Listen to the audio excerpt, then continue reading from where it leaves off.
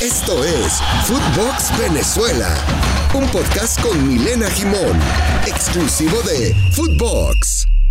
Hola, ¿cómo les va? Soy Milena Gimón y esto es Footbox Venezuela. El día de hoy vamos a estar hablando de la previa de la última fecha de esta eliminatoria en el año 2021. Ya posteriormente estaremos hablando de los resultados el día miércoles y el día viernes, pero en definitiva podemos ir cerrando un ciclo de eliminatorias muy emocionante en lo que se trata de Conmebol. Brasil se aseguró su pase a Qatar 2022 en la jornada anterior con su victoria por la mínima ante Colombia en condición de local, ahora evidentemente a la espera de lo que ocurra en ese compromiso que va a tener para cerrar esta doble fecha frente a Argentina en lo que se llama el Super Clásico de las Américas, y que nos quedamos con las ganas de ver el partido de ida en Brasil justamente después de la suspensión del encuentro. Todavía falta por definir cómo se va a determinar entonces el resultado de ese primer Super Clásico, donde todo aparenta que le darían los 3 puntos a Argentina después de que ya se consumó la clasificación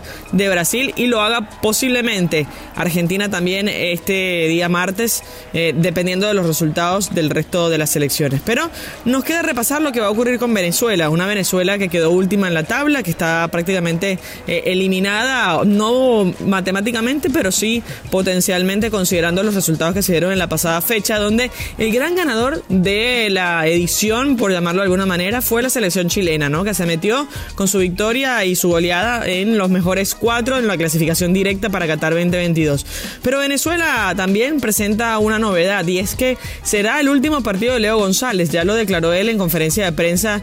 en esta doble fecha de eliminatorias, pero ya se confirmó a través de un compañero de trabajo, Francisco Blavia, que el cuerpo técnico elegido para 2022 y el resto de la eliminatoria, además del arranque de la próxima eliminatoria, será conducida por Néstor Pékerman, el argentino que después de haber dirigido a Colombia estaba sin actividad y que decide, en teoría, todavía faltarían algunos temas por definir, comenzar a agarrar a la selección nacional a partir de enero del 2022 con todo su cuerpo técnico, incluyendo el Cucho Cambiaso, que estaría formando también parte de este cuerpo técnico. Que una de las cuestiones que mencionaba mi compañero Panchi Blavia es que retomarían desde la sub-15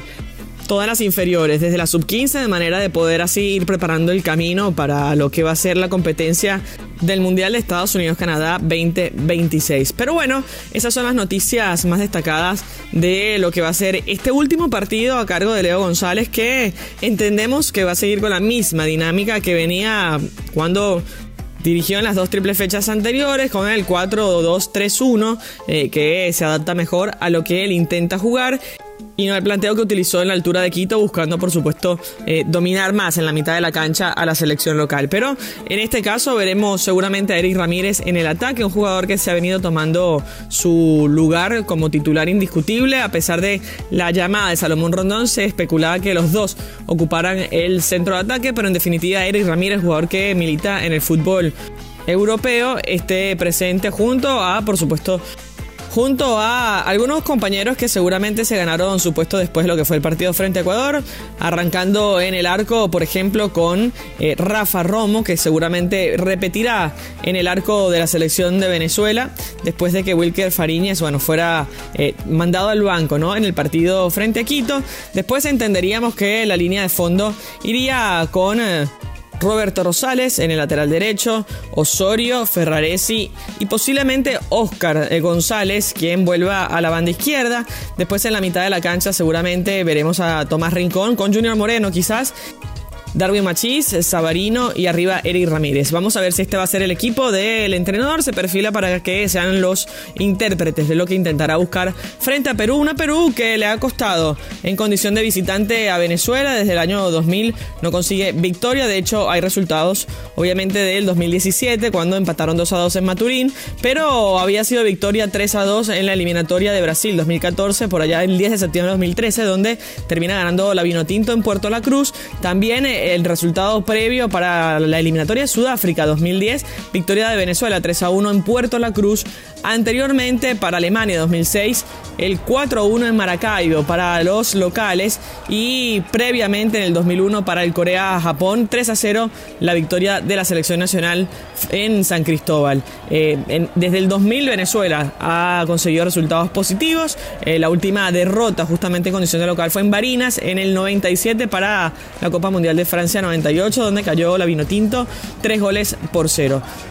Vamos a ver cómo termina de cerrar el ciclo Leo González, que sigue también en su carrera para el campeonato local del fútbol nacional, donde sigue avanzando en los playoffs, pero en definitiva donde ya declaró también que la selección nacional ha llegado a su fin en su interinato, y por supuesto que le deseamos todo lo mejor a este entrenador que puso la cara, que la verdad que se ha comportado de la mejor manera ante las dudas de la Federación Venezolana de Fútbol, quienes finalmente van a confirmar a José Néstor Pékerman como próximo entrenador de la selección nacional, con este asterisco que les pongo.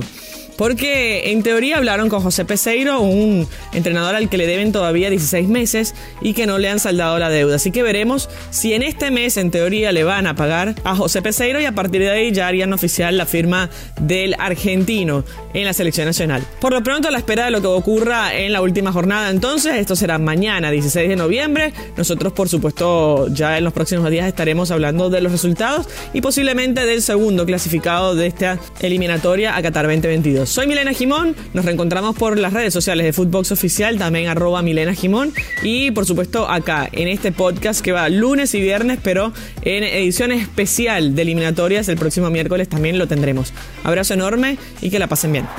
Esto fue Footbox Venezuela con Milena Gimón, podcast exclusivo de Footbox.